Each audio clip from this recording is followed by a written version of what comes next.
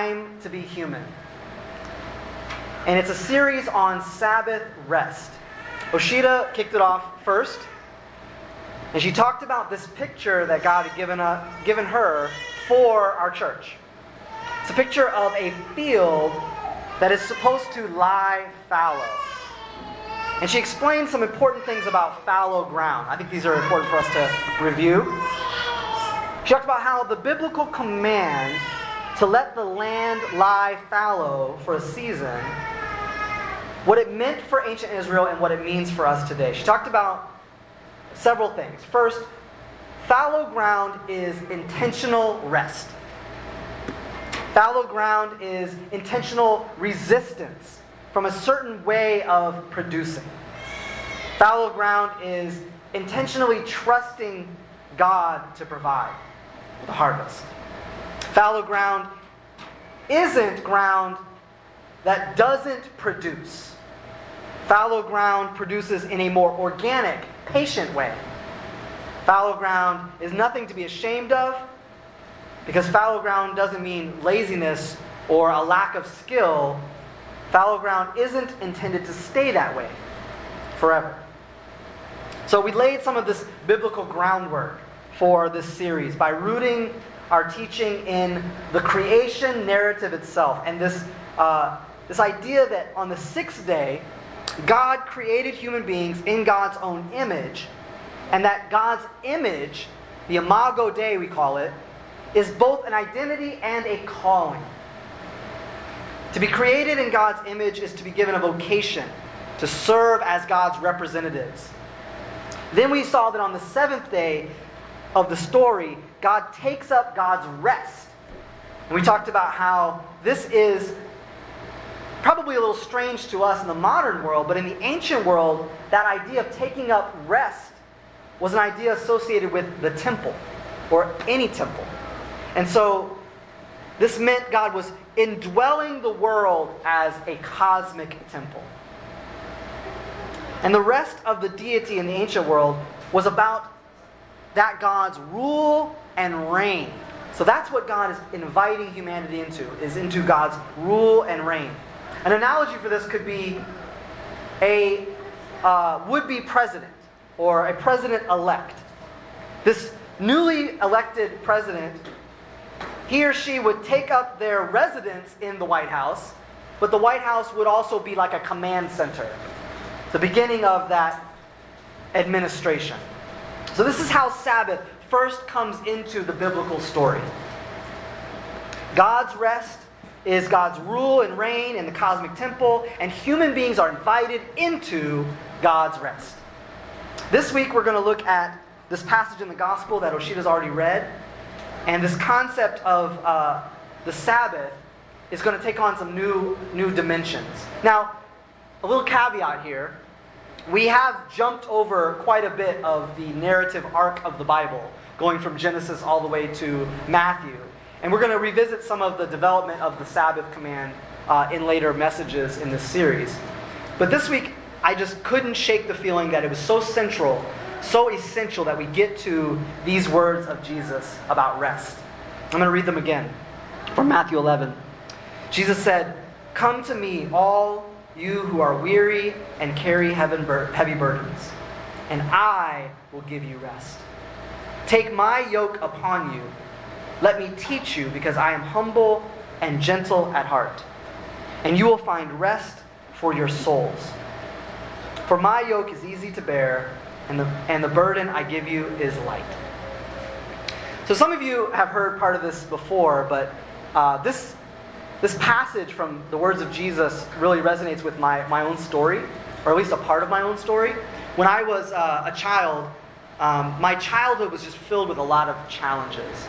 And I grew up desperately poor, the only child of a schizophrenic single mother.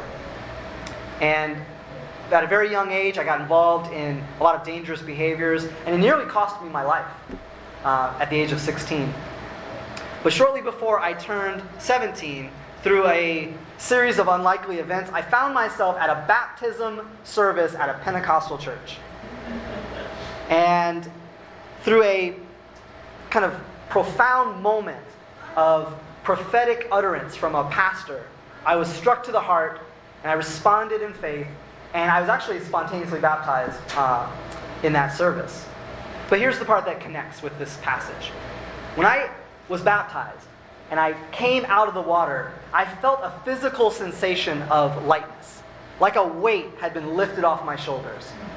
And I'm fully aware that in that season of my life, I was under an intense amount of stress, and there could be a psychological effect of that stress being relieved. But I also feel like there's a dimension of this experience for me that was just totally miraculous.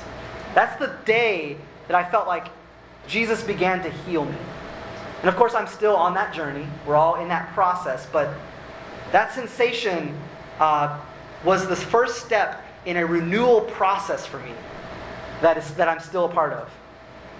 And Jesus is, in this passage, talking about that kind of rest. A renewal rest.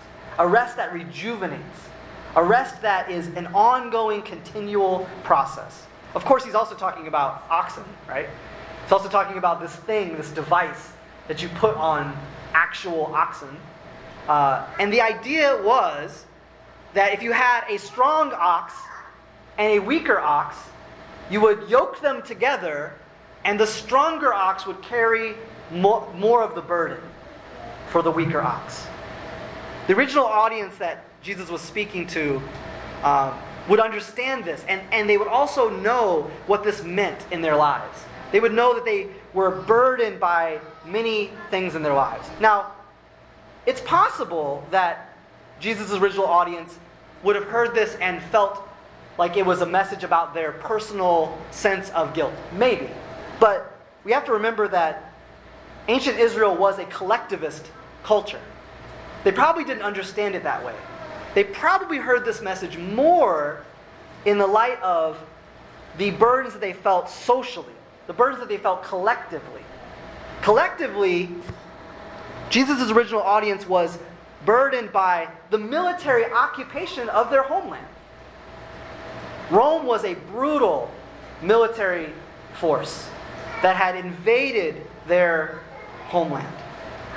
It's also likely that they heard this message in light of the way that the experts and the teachers of the law talked about the Torah. That it was a yoke that they must carry. And they heard this in light of the self-righteous performance of the Pharisees. That they will never measure up to that.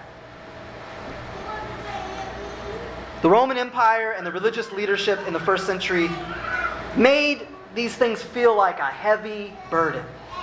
Physically, psychologically, emotionally, spiritually. As we come to these words today, we have to ask ourselves, what in our context are we hearing these words speak to? What is it that is weighing us down today? Some of us in this day and age, in this country, are weighed down by the weight of systemic injustice. That's a part of our lives. People feel that on a day-to-day basis, and it feels heavy. Many people experience this feeling of not fitting in, of being out of place. We call ourselves, what? A community of misfits.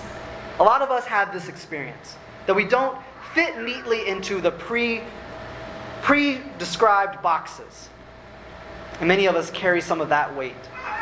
I know that there are women in this room who feel the weight of misogyny and patriarchy in this culture. Just this week I heard a story of a woman who was told by her father and by her father's pastor and by colleagues in seminary that she could not be called to be a pastor. And that's a burden that many women I know carry. That they are called and gifted, but they are told over and over again, that's not possible.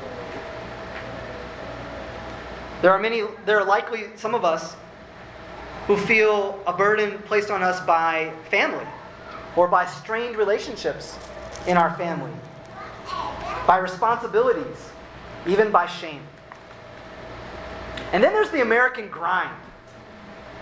Even if none of that applied to you, there is the American grind. There is the rat race, the pressure on us to earn to achieve, to succeed, to provide. And we all have this kind of nagging sense that we're not measuring up in American culture. Then there's the guilt that some of us feel personally because of individualism. We have internalized personal guilt. Maybe it's the strain of broken relationships. But the message of Jesus speaks loudly to us from 2,000 years ago. I love the way that Eugene Peterson paraphrases this passage. Have you ever heard the Message paraphrase of this passage? It's beautiful. Eugene Peterson translates this: "Are you tired, worn out, burned out on religion? Come to me. Get away with me and you'll recover your life. I'll show you how to take a real rest. Walk with me and work with me. Watch how I do it. Learn the unforced rhythms of grace. I won't lay anything heavy or ill-fitting on you. Keep company with me and you'll learn to live freely and lightly." The part of that really resonates with me is the unforced rhythms of grace. That's what I think of often. When I was a student in Bible college, I was part of a Christian culture, subculture, that was highly legalistic. We had rules for everything. No TV, no movies, no holding hands in public. I think Oshita and I got in trouble a few times for public displays of affection. And there was a sense in which holiness was maintained by staying away from those people, staying away from those things, those kind of activities. I feel like what Jesus is teaching us in this passage is that Jesus has a way of holiness that we can follow in his footsteps, and it's unforced. It's not a prescribed, legalistic, coded system that we are forced into. But it is an apprenticeship, a following of Jesus. Jesus went around gathering to himself a community of misfits. People over whom he pronounced belovedness, over whom he pronounced chosenness, belonging. And there's a kind of rhythm to that community that Jesus formed. I like to think of it as a beat. It's not a dull hum, it's a vibrant beat. The way of Jesus isn't an eardrum assaulting roar. It's more of a compelling rhythm that makes you want to dance. To follow Jesus is to learn Jesus' unforced rhythms of grace. So the question that we have to ask ourselves is, what are the rhythms that we are practicing right now? What is your week-to-week, day-to-day, month-to-month rhythms? Does it feel like a restful rhythm of grace? Or do you feel that burden? Some of the things that I described earlier. The rat race, the weight of misogyny or systemic injustice. Sometimes people are surprised when I tell them that my most important spiritual discipline is keeping Sabbath. People assume, well, you're a pastor, you must be reading the Bible and praying. And those are important for sure. But the most important rhythm in my life has been for many, many years, keeping a weekly day of rest. Here's why it's important to me, and I think I can confer this upon you as well. My weekly rhythm of rest teaches me that I am not the center of my life, that God is. It teaches me to prioritize what God prioritizes. It puts me in a posture of trusting in God. And it teaches me and reminds me that if God's Spirit is not energizing my efforts, then I'm laboring in vain. I'm not legalistic about my day of rest. I don't make a bunch of rules about it. Sometimes I get to take more advantage of it than others. But I do try to make it a priority, because I'm constantly tempted to live in my own strength, I'm constantly tempted to just dance to the rhythm of the world and to the rhythms of American culture. So, in light of Jesus' invitation into rest, in light of the ways in which we can all be burdened and weighed down, I want to invite you to participate in an imaginative exercise with me. Would you do that? Do you guys know that the imagination is a really powerful way that God can make something feel concrete in our lives? So let's do an imaginative exercise. Close your eyes if you will, if you're willing. Imagine that you have a backpack on. You can feel the straps on your shoulder. You can feel the backpack pressed against your back. And you can feel the weight of that backpack. Do you remember going to school when you were a kid and you had way too many textbooks in your backpack? And if you stood like this, you start to lean back. Feel the weight of that backpack for a minute. And then imagine yourself taking that backpack off, setting it down, unzipping it, and looking inside. Sometimes in imaginative exercise, we can give form to some of the things that are somewhat abstract in our lives. So as you're looking inside your backpack, what form do the things in that backpack take? What does it look like that your burdens, what form do they take?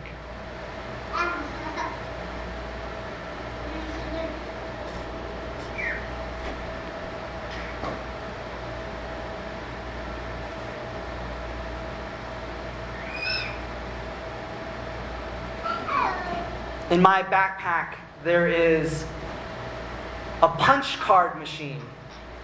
Because I feel like I'm clocking in, clocking out every day. I see a punch card machine. Stick the ticket in and cha-ching.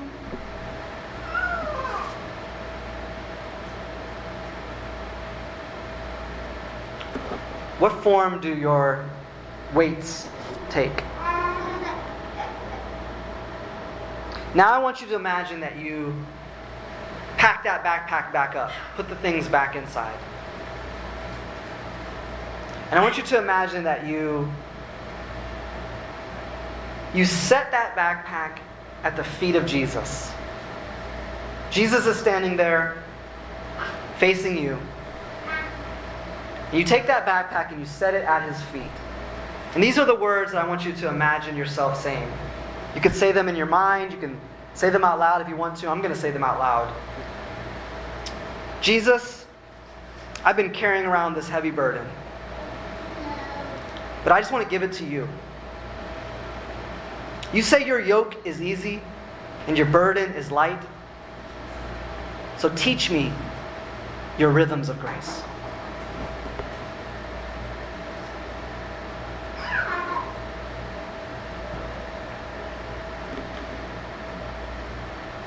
You can open your eyes.